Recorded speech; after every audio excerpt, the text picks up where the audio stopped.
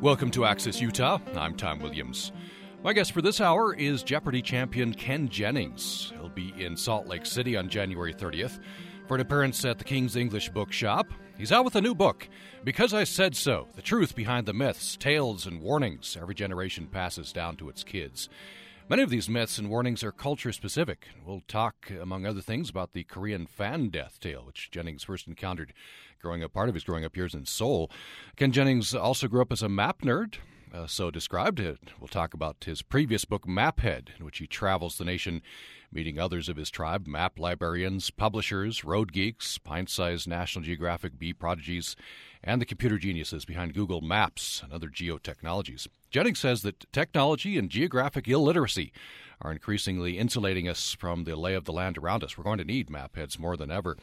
Ken Jennings is author of a previous book, Brainiac, Adventures in the Curious, Competitive, Compulsive World of Trivia Buffs. That's about his record-breaking 2004 appearance on Jeopardy, as well as Ken Jennings' Trivia Almanac, 8,888 questions in 365 days. He lives outside Seattle with his wife, Mindy, their two kids, and he says a deeply unstable Labrador retriever named Banjo. Ken Jennings, welcome to the program. Thanks for having me, Tom. It sounds like an intriguing home life with that unstable Labrador. It's less intriguing than you think. There's just more dog hair on everything. That's about as intriguing as it gets. Very interesting book, Because I Said So. I wonder how this started. You recount this in the preface to the book, opening of the book. I wonder if you'd recount that for us. I'm sort of, if you saw me on Jeopardy, you might think of me as a guy who knows all the answers, and I never felt that way as a parent, As a parent, I would just tell my kids, all these sort of sensible-sounding warnings, and I would really have no idea if they were true, and it sort of got to me. My son was running around with with a Tootsie Pop sticking out of his mouth one day when we were visiting my parents, and I said, no, Bill, you can't do that. That's dangerous. And he said, "What? Why is a lollipop dangerous?" And I said, "Well, because if you fall, the lollipop could get embedded in your brain or something."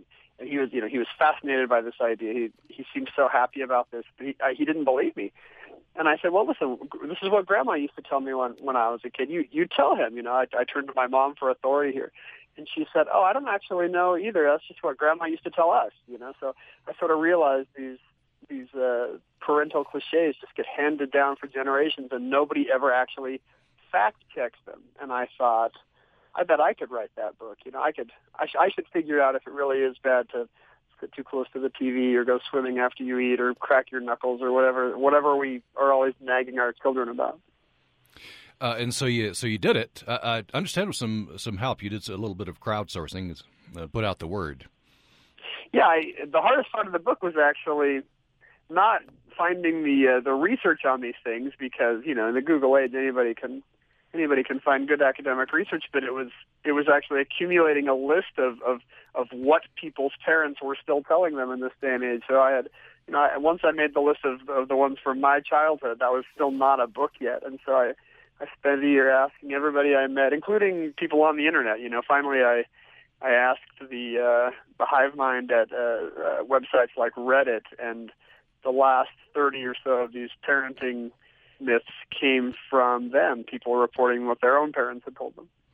Now, there are, and you write this in your book, there are some safety lies. For example, the car won't run unless your seatbelts are on. That one, I guess, that could be a good one. Yeah, I find myself lying to my kids all the time, for their own good. I feel like it's safer to tell them that, or it's more compassionate to tell them that we sent their guinea pig to live on a farm or something, and it's festive to tell them that a fat man is going to come through the chimney and bring them their gifts. And I guess I have nothing against any of these things, but I hated the feeling that I was lying accidentally, that I was giving stern advice and they were going to remember their whole lives, and it might just be bogus, And something, I guess some of these are propagated because a parent blurts out something, it's taken seriously by the child, and then they pass it on, and their children pass it on as well. That's right. They just keep popping up every generation like one of these 17-year cicadas. And often, it's something that, you weren't sure about but wanted to you have to seem authoritative with kids, of course. They're like bears, so you can't show any hesitation or doubt. And maybe it was just something annoying, maybe maybe the kid was just popping his knuckles in the back of the car and driving you nuts, and so you said, no, don't do that. You'll get arthritis when you're older. You don't really know, That's true. Yeah, you just blurted it out. I do like your cheapskate lie. I hadn't never thought of this. Honey, when the ice cream man is playing music, it means his truck is all out of ice cream. That's ingenious. That's a terrible thing, but I actually did have a friend whose parents would tell them, oh, I'm sorry, the truck's playing music. That means they're all out of popsicles. Yeah, it is terrible, but it's quite clever of the parent. I wonder if you'd maybe read us one or two of these. Before you do that, I wonder, you say you had trouble fact-checking some of these. Others maybe were easier. And some of these, I guess it's surprising, but true that there are scientific papers on them. Yeah, I think a lot of these kids who were raised on this stuff, a lot of them went off to college and decided to do good case control studies on, the 5-second rule, for example. Or there was a guy who really did spend his whole life cracking the knuckles on his left hand, but not his right, many times a day, just to see if there was any difference. And so now we have the research. Amazing. By the way, the 5-second rule, I've always wondered about that. There are a couple good studies now, and it turns out that there is no magical force field that protects food, as you might expect. There's no magical force field that protects dropped food. If your food lands on something gross, it's going to be gross after 0 seconds. But if the dropped fruit snack or granola bar or whatever, lands on a clean patch of ground, which is typically the case when they do these studies, then, it's going to be fine for minutes or hours, not a certain number of seconds. And there are actually studies on this? Yes, 4 or 5, actually. Well, now that it's much easier to Google academic research than ever before, you really do find that I found at least 12 good studies on sugar and hyperactivity in children. It turns out sugar rush is a myth as well. Oh, that's a myth. Okay. So parents don't like to hear that one because it's much more flattering to blame the cupcake or the punch for the terrible way their kids are acting at the birthday party, but apparently not true. Okay. I wonder maybe if you could select one of these myths and read us. Give us an example. And by the way, at the end, you have a false or truth meter showing either... For each one, I try to come up with a verdict on whether the myth is true or false, and sometimes it's somewhere in between. It's true with an if or and with a but, or if I could read the one on Halloween candy, maybe. All right. Because my parents would always say, don't touch your Halloween candy until we get it checked out, because there's always some sicko out there poisoning random trick-or-treaters. The boogeymen of contemporary Halloween celebrations aren't ghosts and vampires and cackling witches, unfortunately. Instead, kids are spooked by a series of much more prosaic stories, the strychnine in the M&Ms or the razor blade in the candy apple. My childhood Halloweens came right on the heels of the infamous Tylenol tampering scare of 1982, when poisoned consumer products were on everybody's mind. As a result, I never got to eat a single piece of Halloween candy until Mom and Dad had gone over the whole bag, looking for needle marks and razor blades and other imagined Viet Cong booby traps. And I realize now in hindsight, stealing all the Snickers. My parents weren't the only ones. Since this hysteria reached its height in the 1980s and 90s, many hospitals, fire stations, and police stations have begun examining and x-raying candy for nervous parents. The National Confectioners Association, a.k.a. Big Candy, began an annual hotline to field reports of tainted treats. It's become common knowledge that these threats exist, that they're widespread even. But in reality, here are some things that are more widespread than Halloween poisonings. Death by elephant stampede, octuplets, being hit by a meteorite. That's because there hasn't been a single reported case of a mad Halloween poisoner in history. Sure, newspapers have been whipping up Halloween hysteria since the late 50s. But read one of these scare pieces with a more critical eye and you'll get giggles, not chills. A typical AP attempt from 1982 breathlessly warns parents that some Mount Holly, New Jersey residents recently reported a burning sensation after eating a Reese's peanut butter cup. Not to mention the discount store in Germantown, Tennessee that called the cops when a syringe was found near a Halloween candy display. Really, let's be honest, how many Tennessee dollar stores don't have a used needle lying around in one aisle or another? Fresno sociology professor Joel Best has made a career out of debunking Halloween hype. He made a list of 72 poisoning cases reported by the media since 1958 and methodically followed up on each one. Not one turned out to be the work of a mythical mad poisoner. It turns out there were two deaths of children in which someone had used the urban legend to camouflage a very different crime. But in other words, there have been two more fake candy deaths in Halloween history than real ones. In many, many more cases, a child became ill or died from some totally unrelated cause around the holiday, leading to panic, unnecessary product recalls, and even police confiscation of trick-or-treat bags. So this is what it's come to, a world where most of my kids' friends attend a local trunk-or-treat in a church parking lot instead of going door-to-door. Trunk-or-treating, for those who don't know, is just like trick-or-treating, except with cars instead of houses, lame decorations instead of awesome ones, and no fun instead of fun. And all because of a bunch of stuff that never actually happened. When I was a kid, we knew who the real Halloween menaces were. The dentist on the next block who gave out toothbrushes instead of candy, anyone who gave out candy corn or worse, circus peanuts. We knew that nobody would ever actually poison circus peanuts. What would be the point? How could you make them worse than they already are? And so the verdict meter at the end of this one reads false. It's never been true that we need to check our kids' Halloween candy.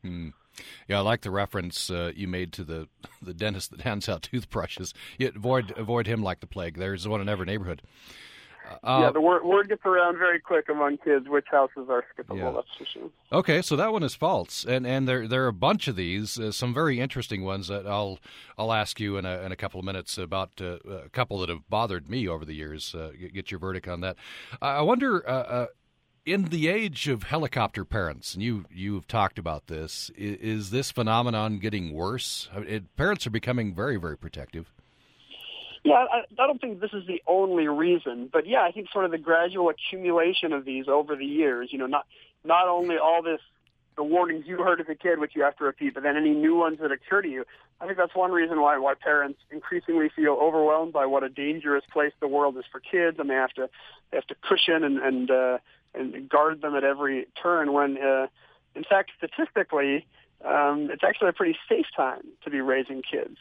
And maybe we're not doing our kids any favors by not letting them explore or do sort of mildly adventurous things just out of paranoia and bad parental risk assessment. I think our kids are going to be healthier grown-ups if we actually let them be kids and play and not worry so much about all these sort of long shot worries.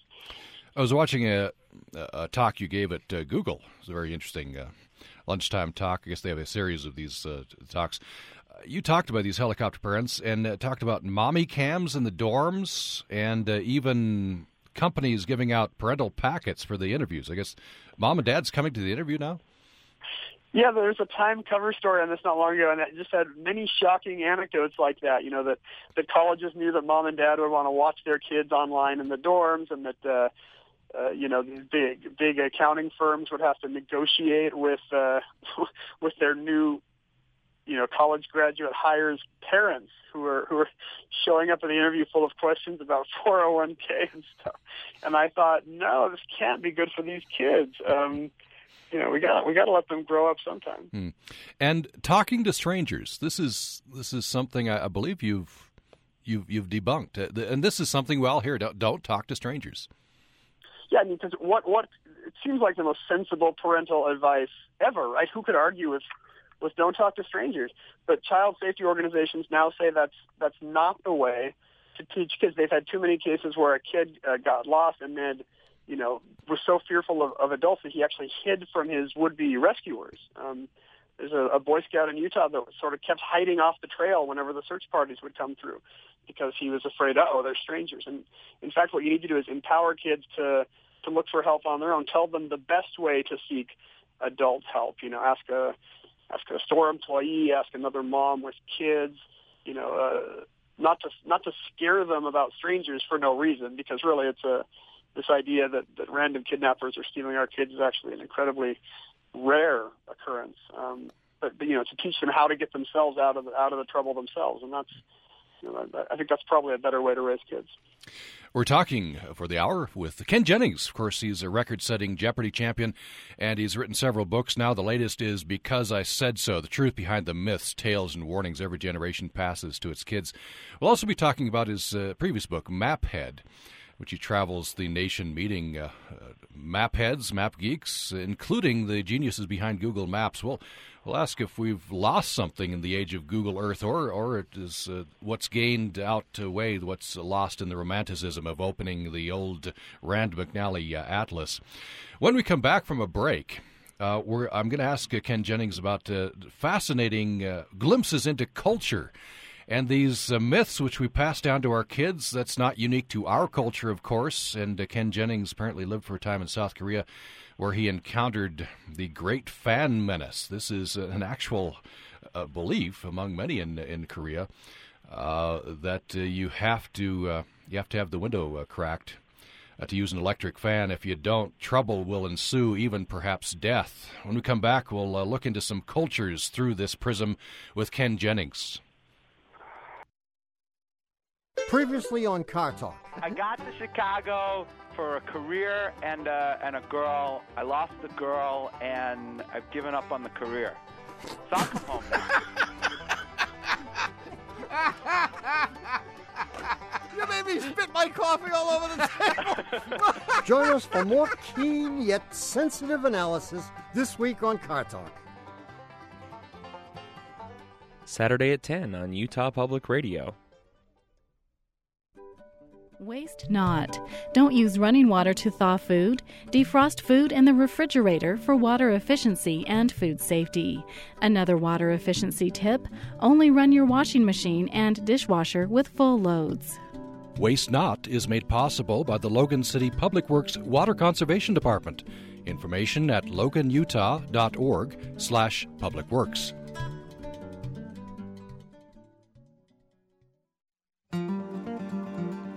You're listening to Access Utah. I'm Tom Williams. Our guest for the hour is Jeopardy champion Ken Jennings. He's written several books now. The latest is Because I Said So, The Truth Behind the Myths, Tales, and Warnings Every Generation Passes Down to Its Kids. A previous book, Maphead, has him traveling the nation, meeting other mapheads, librarians, publishers, roadgeeks, National Geographic Bee, prodigies. We're going to be talking about that a little later, including such phenomena as triple islands and terra nullius and enclaves. We'll talk about map romantics and geocaching, which Ken Jennings has gotten into in a big way, I understand. And you're welcome to join this conversation at 1-800-826-1495, 1-800-826-1495, or you can email us. Our email address is upraccess@gmail.com, upraccess@gmail.com. Understand from, I was reading an article that you wrote in Slate magazine, Ken Jennings, you grew up at least part of your childhood in Seoul, South Korea? Yeah, we lived there for 10 or 11 years or so, actually. Interesting. So what was the culture like? It was really interesting. This was the early 80s, and Seoul pretty much looked like it had at the end of the Korean War. The big Asian economic miracle hadn't happened yet, and you really did get the sense that you were someplace very different. But we loved it. Loved living there. A great way to grow up, and still visit often. Yeah, interesting. And I wonder if that fueled your passion for learning about geography. Definitely. Not just wanting to understand this new part of the world we'd suddenly landed in at age, I guess I was 7 years old, but also wanting to see maps of the U.S. Wanting to look at the little highways and byways of the home country that I was missing, where we weren't living. So it was both. It wasn't just road maps of exotic Asia. It was also, wanting to see Delaware also. Mm-hmm. I wonder if, I don't know if Koreans know that you spent some 10 years in their country, and when you hit big on Jeopardy, I wonder if there were Ken Jennings fan clubs back in Korea. I think someone did send me a clipping from a Korean newspaper. I don't know if they consider me an honorary part of the tribe or not. Certainly, I can see why they wouldn't if they don't. I want to talk about this very interesting phenomenon. Of course, all cultures probably have these myths that we pass down from parent to child. For example, I was interested to learn Germans and Austrians have a fear of giraffes. That has real-world real world implications when you get on a train in the summer in one of those countries. I've talked to travelers who have said, they don't want to ride public transportation in Germany and Central Europe in the summer because people do sort of have this deathly fear of drafts. I think it's especially the older generation that they sort of blame all health problems on open windows. And so, no matter how hot the day, people will always close the window. These sort of common knowledge parenting ideas do seem to be very culturally specific. And of course, Korea, it's the opposite. Yeah. And so tell me about this, the fan death. This is a very real thing, apparently, the real belief that's passed down parent to child. The concern is you better have the window cracked if you use an electric fan. Otherwise, there'll be trouble. Yeah, Korean children are told very seriously and go on to believe it as adults that you need to crack a window when you have a fan on. Otherwise, somehow the fan will... The cool air blowing on you or away from you or something will lead to suffocation or sometimes hypothermia is suggested. This appears to go back to the 1920s, almost as long as there has been electricity in Korea, and until as recently as a few years ago, it was being backed up by the government. The government would require warnings on fans. Fans come with automatic shut-off timers, and medical authorities very seriously tell people, okay, summer is coming. This is one of the leading causes of death in summer. Make sure you don't turn on a fan in a closed room. Is there some, as you call it, is there some event, some event that happened which maybe it has some truth to it that started all this? Well, there's certainly, not just in Korea, but worldwide, people now understand that during heat waves, fans are not a good way to stay cool. In fact, that they can cause a convection effect that actually can make heat stress and dehydration even worse, But I don't think the Korean belief comes from that idea. Just the fact that it goes back so far and suggests actually, suffocation. Maybe there was some accident that happened once, and some early medical examiner said, "Oh, look, one of these newfangled fans was turned on."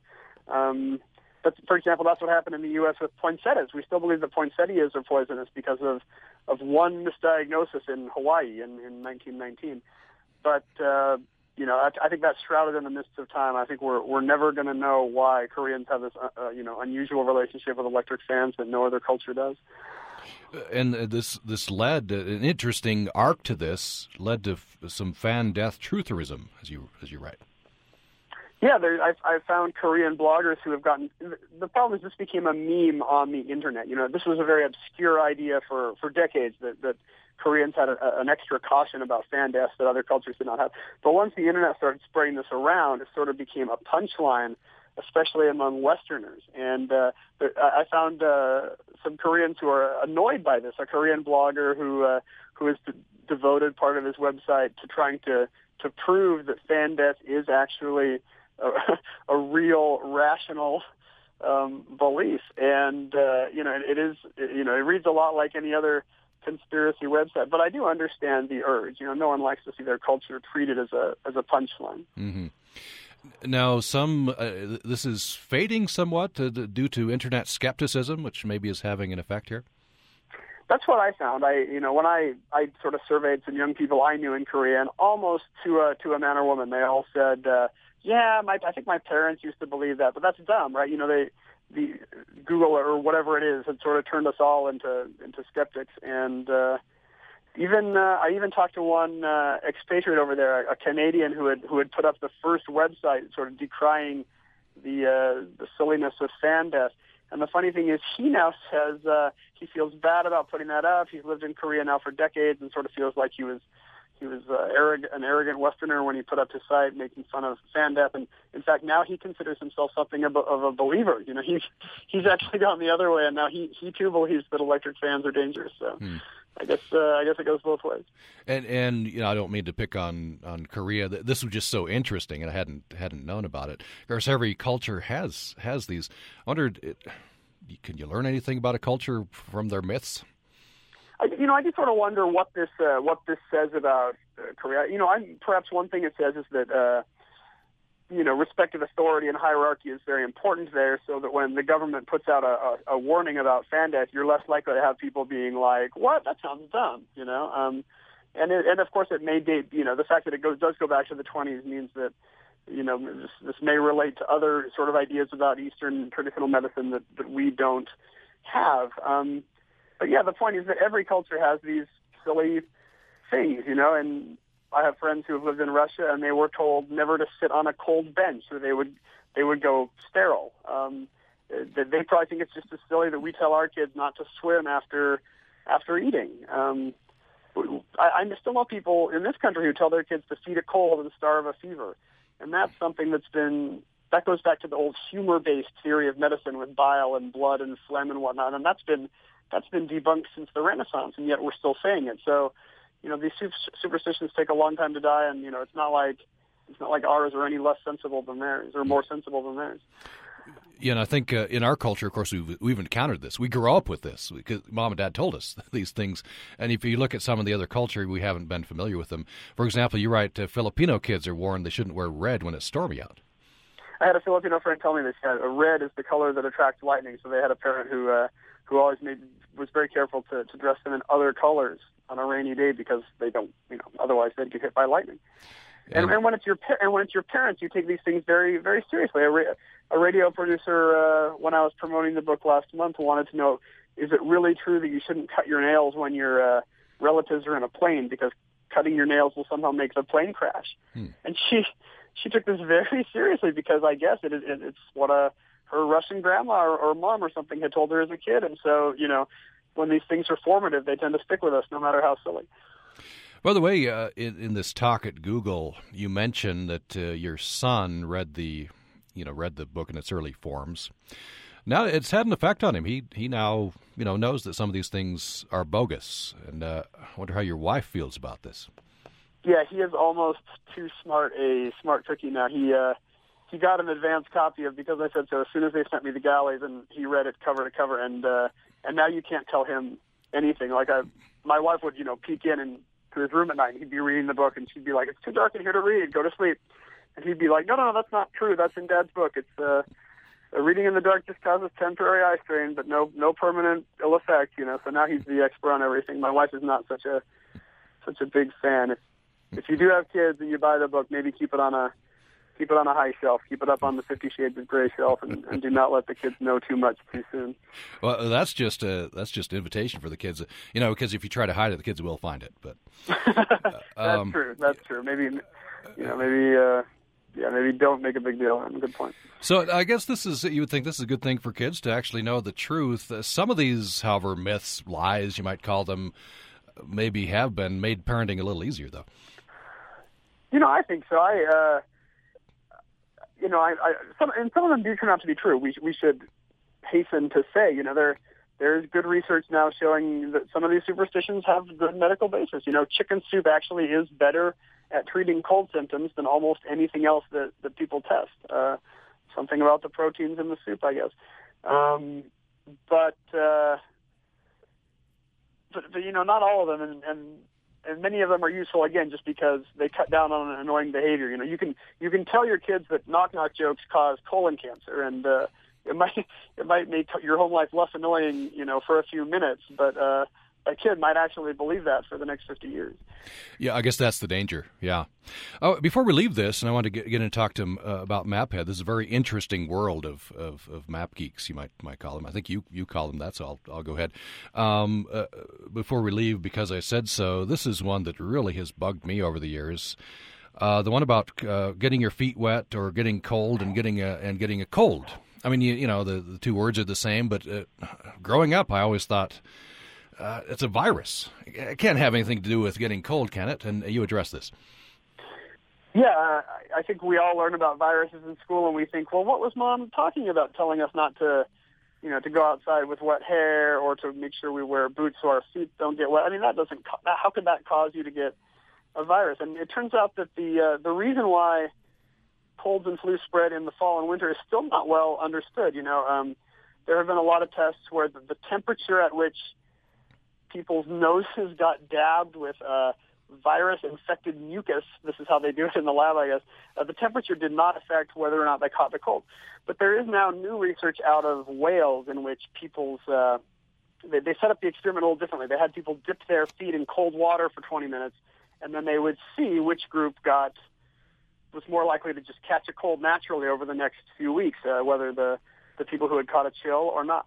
And there seems to be now considerable evidence that these people who dipped their feet in cold water were more likely to get a cold. Something about being cold seems to weaken your immune system, and it's not well understood. But Mom may have been right all those years when she said not to go outside with wet hair or whatever the superstition was that you scoffed at. So that one's true. I believe there is now some evidence for that for the first time. Okay. Well, who knew? By the way, I'd like to get onto Maphead, and we'll just let people read the passage about swallowing gum. It's fascinating and a little bit gross. Your explanation. I intentionally don't read that one at readings anymore because I read that one at Google, and people were eating their lunches when they were reading about how gum has to be manually extracted from the human body, and it looked like it was not good for anybody's appetite. The bottom line is that that's generally not true, right? Unless you unless you happen to swallow a lot of gum. Yeah, generally your body will get rid of gum in the normal way. It does not sit in your stomach for 7 years. So there have been cases where kids swallowed gum compulsively, and then they did get a bit clogged up with disastrous but colorful results for the doctor performing the manual extraction. Yeah. We're talking with Ken Jennings. He's, of course, Jeopardy champion. He's out with several books. The latest is Because I Said So, the truth behind the myths, tales, and warnings every generation passes down to its kids. He'll be at King's English Bookshop in Salt Lake City, 7 p.m. on January 30th for a reading there. And a previous book is Maphead, where he goes into the world of mapheads, map geeks, people who love maps. And when we come back, we'll talk about this book, including a contest where you don't leave your home, you just follow the maps. We'll talk about the romance of maps in the world of now of Google Earth. More with Ken Jennings following the break.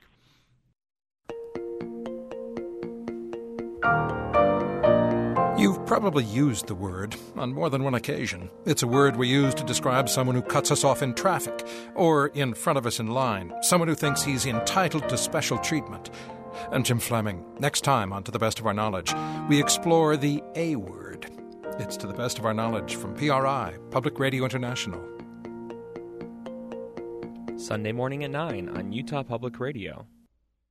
Support for Access Utah comes from Crumb Brothers Artisan Bread at 300 South and 300 West in Logan, now open Monday through Saturday until 2, offering a changing menu of a specialty salad, French breakfast pastries with local seasonal fruits, and lunch sandwiches. You're listening to Access Utah. Our guest for the hour is Jeopardy champion Ken Jennings. He's out with a new book, Because I Said So, the truth behind the myths, tales, and warnings every generation passes down to its kids. He'll be appearing at the King's English Bookshop, 7 p.m. on January 30th for a reading there. And his previous book is Maphead, where he travels the nation meeting others of his tribe. He grew up, he says, as a map nerd. Map librarians, publishers, roadgeeks, National Geographic Bee, prodigies, computer geniuses behind Google Maps. We'll talk about geocaching as well and the romance of maps. I believe you've described this, Ken Jennings, our age, as the golden age of maps. I think that is true in a way, which is funny because when you read about geography in the paper, it's always about how terrible we are at it. Our kids can't find Canada. They can't find you got all these college kids that can't find the Pacific Ocean on a map. But when you think about how maps have been essentially the same, for 500 years, a big piece of paper with lines for roads and blue for water. And now suddenly we have these digital tools, now suddenly you've got Google Earth, you've got the most detailed map of the world possible in your pocket at all times. I think this has the potential to be a huge sea change for maps. Think about a kid who now, when he looks at a map, it's not a boring road atlas, but now it's a map where you can swoop through the Grand Canyon in 3D, where you can watch weather and traffic moving across the map in real time. You might have an app where you can see your friends moving across the map, like a little magical Harry Potter spell, except it's an app on your phone. I feel like for the first time in 500 years, maps actually are cool and maybe even a little bit sexy. And I hope that changes how the next generation sees them. Growing up, I think when you were very young, when you requested for your birthday, a Rand McNally atlas. Yeah, I was. I saved up my allowance for months.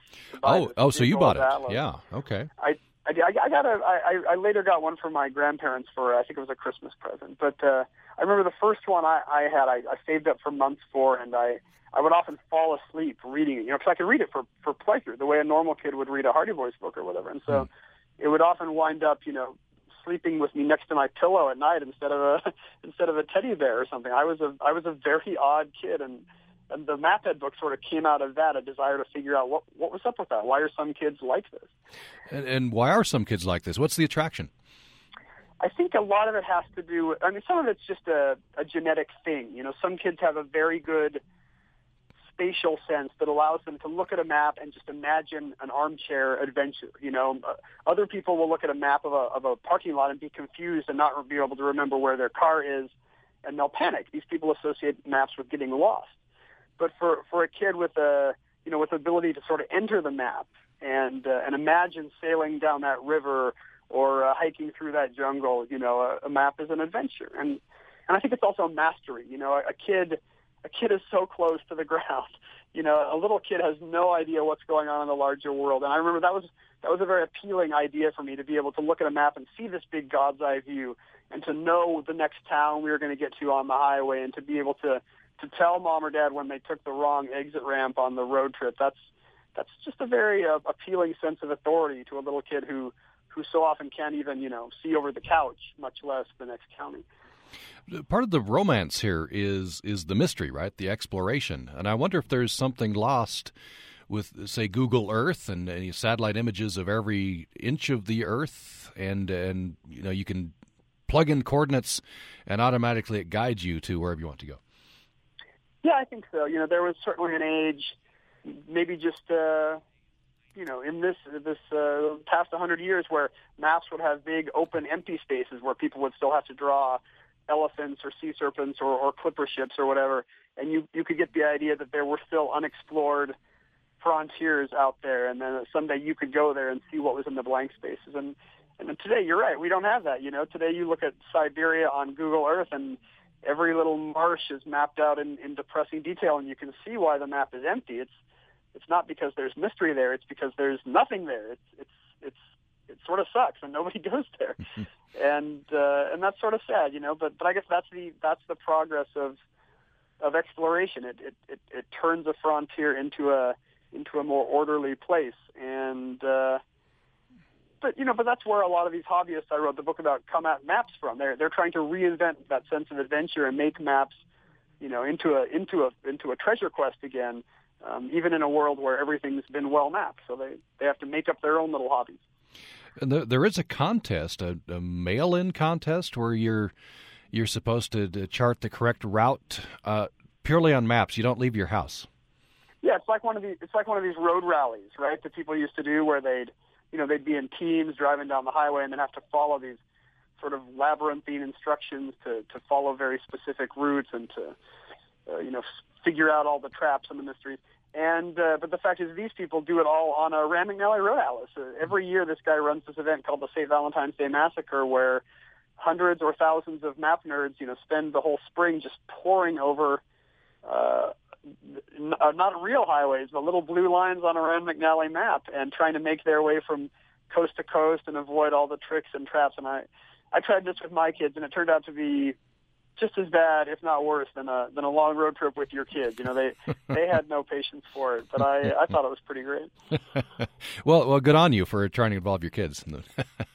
I want them to be like me. I want them to grow up not being confused by maps and to actually, be able to find Europe on a map. I sort of feel like, I don't want them to be part of the problem of a generation that, how are you supposed to understand anything about the world if you can't even find Iraq or Afghanistan or wherever it is on a map? That boggles my mind.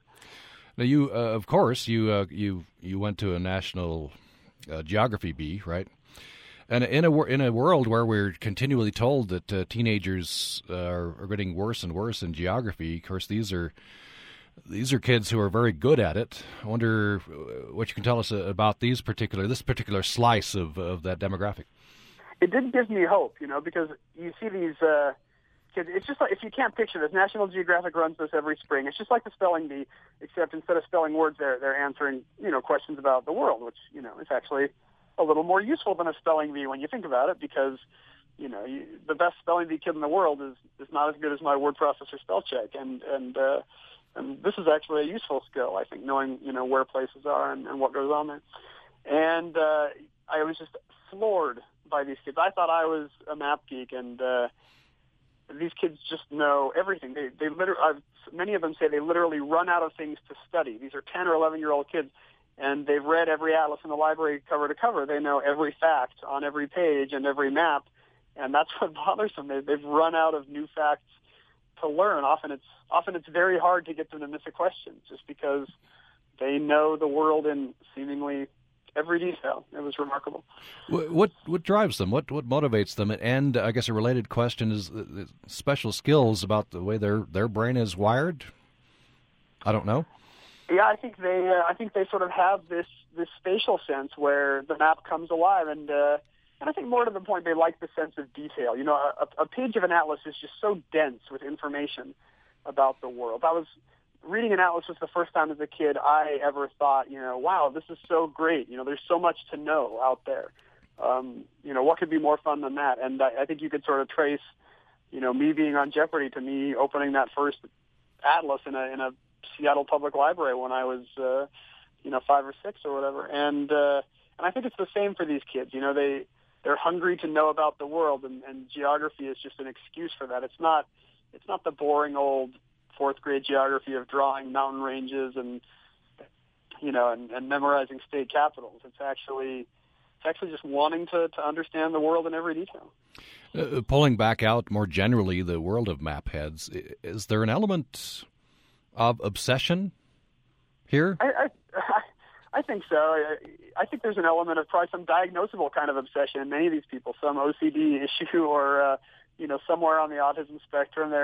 They're almost uniformly very nice people, but they get into the level of detail of maps in a way that even I think is a little kooky. I spent a day with some road geeks.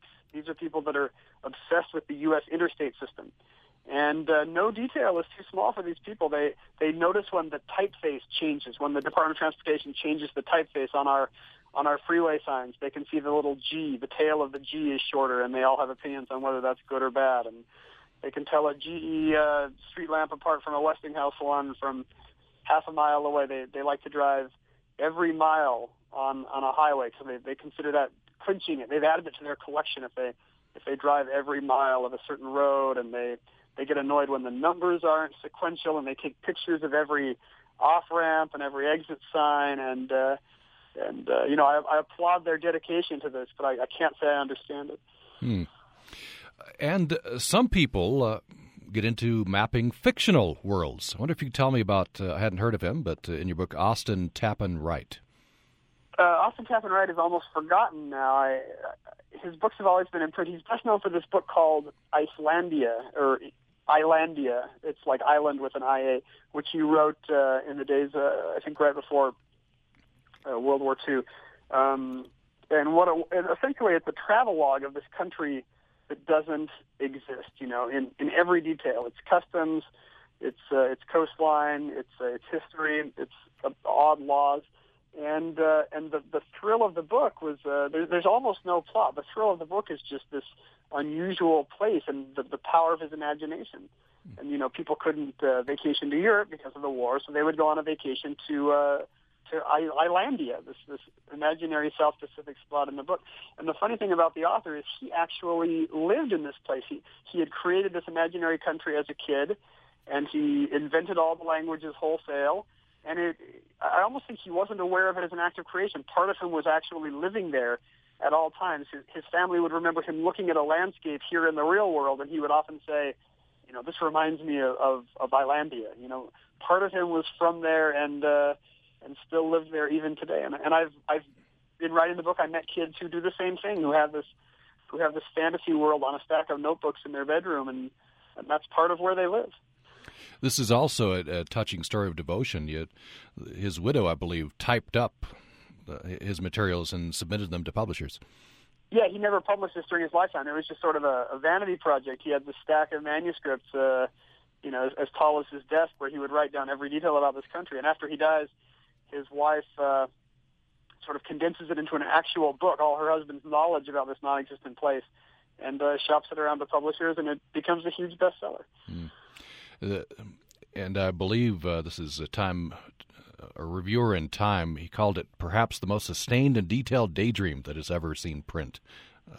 Pretty apt. Yeah. J.R.R. Tolkien, who wrote The Fellowship of the Ring, many people asked him at the time, have you read Icelandic? Because it seemed to them to be the same sort of thing, creating this whole continent in great detail. And he said that no, he hasn't. But today, thanks to Tolkien and this epic fantasy genre, we have this whole part of the bookstore, which is pretty much, writers creating and readers visiting, these new geographic worlds in extraordinary detail. And that's a huge part of the fun of the book. I think it's no coincidence that the Game of Thrones HBO show begins with a journey across a map. That's what these readers want. They want to feel like they're in a new world.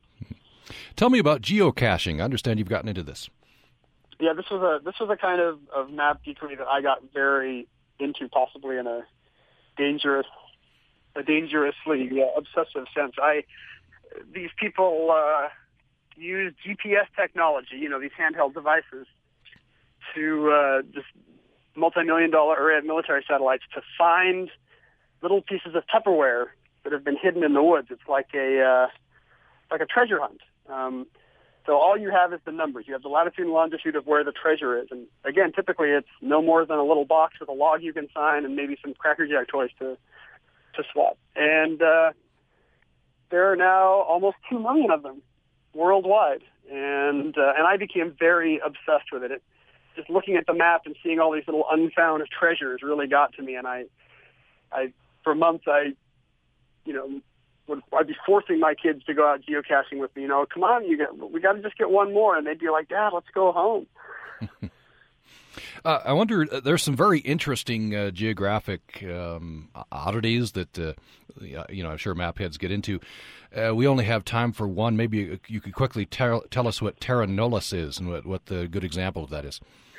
Terra nullius, land belonging to no one, sort of like Antarctica. By international treaty, no country is sovereign there. And there's really almost no examples of this in the world anymore because, real estate's at a premium.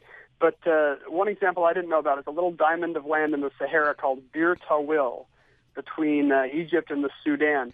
And if you look at maps of Egypt, you'll see that southern border has this little weird diamond, and maps don't always agree. There were 2 treaties back when the British were carving up North Africa. And in one version, Egypt owns that land. In another version, Sudan owns that land. But instead of fighting over it, they both fight not to have it, because whoever doesn't have that land gets to control this other little patch of land called the Halaib Triangle, which is much better. It's got natural resources, it's got a coastline. And as a result, nobody wants poor Bir Tawil. It's this little tiny parallelogram in the middle of the Sahara that nobody owns. So if anybody wants to start up a little, any James Bond villains out there want to start up their own little nation state, no one controls Bir Tawil. And the very interesting other oddities like enclaves and triple islands. You'll have to get into the book to learn about some of these things. Maphead is the previous book. The current book is Because I Said So: The Truth Behind the Myths, Tales, Warnings Every Generation Passes Down to Its Kids. Ken Jennings is the author, and he'll be at the King's English Bookshop 7 p.m. on January 30th. Ken Jennings, it's been a pleasure. Thank you. Oh, thanks for having me, Tom.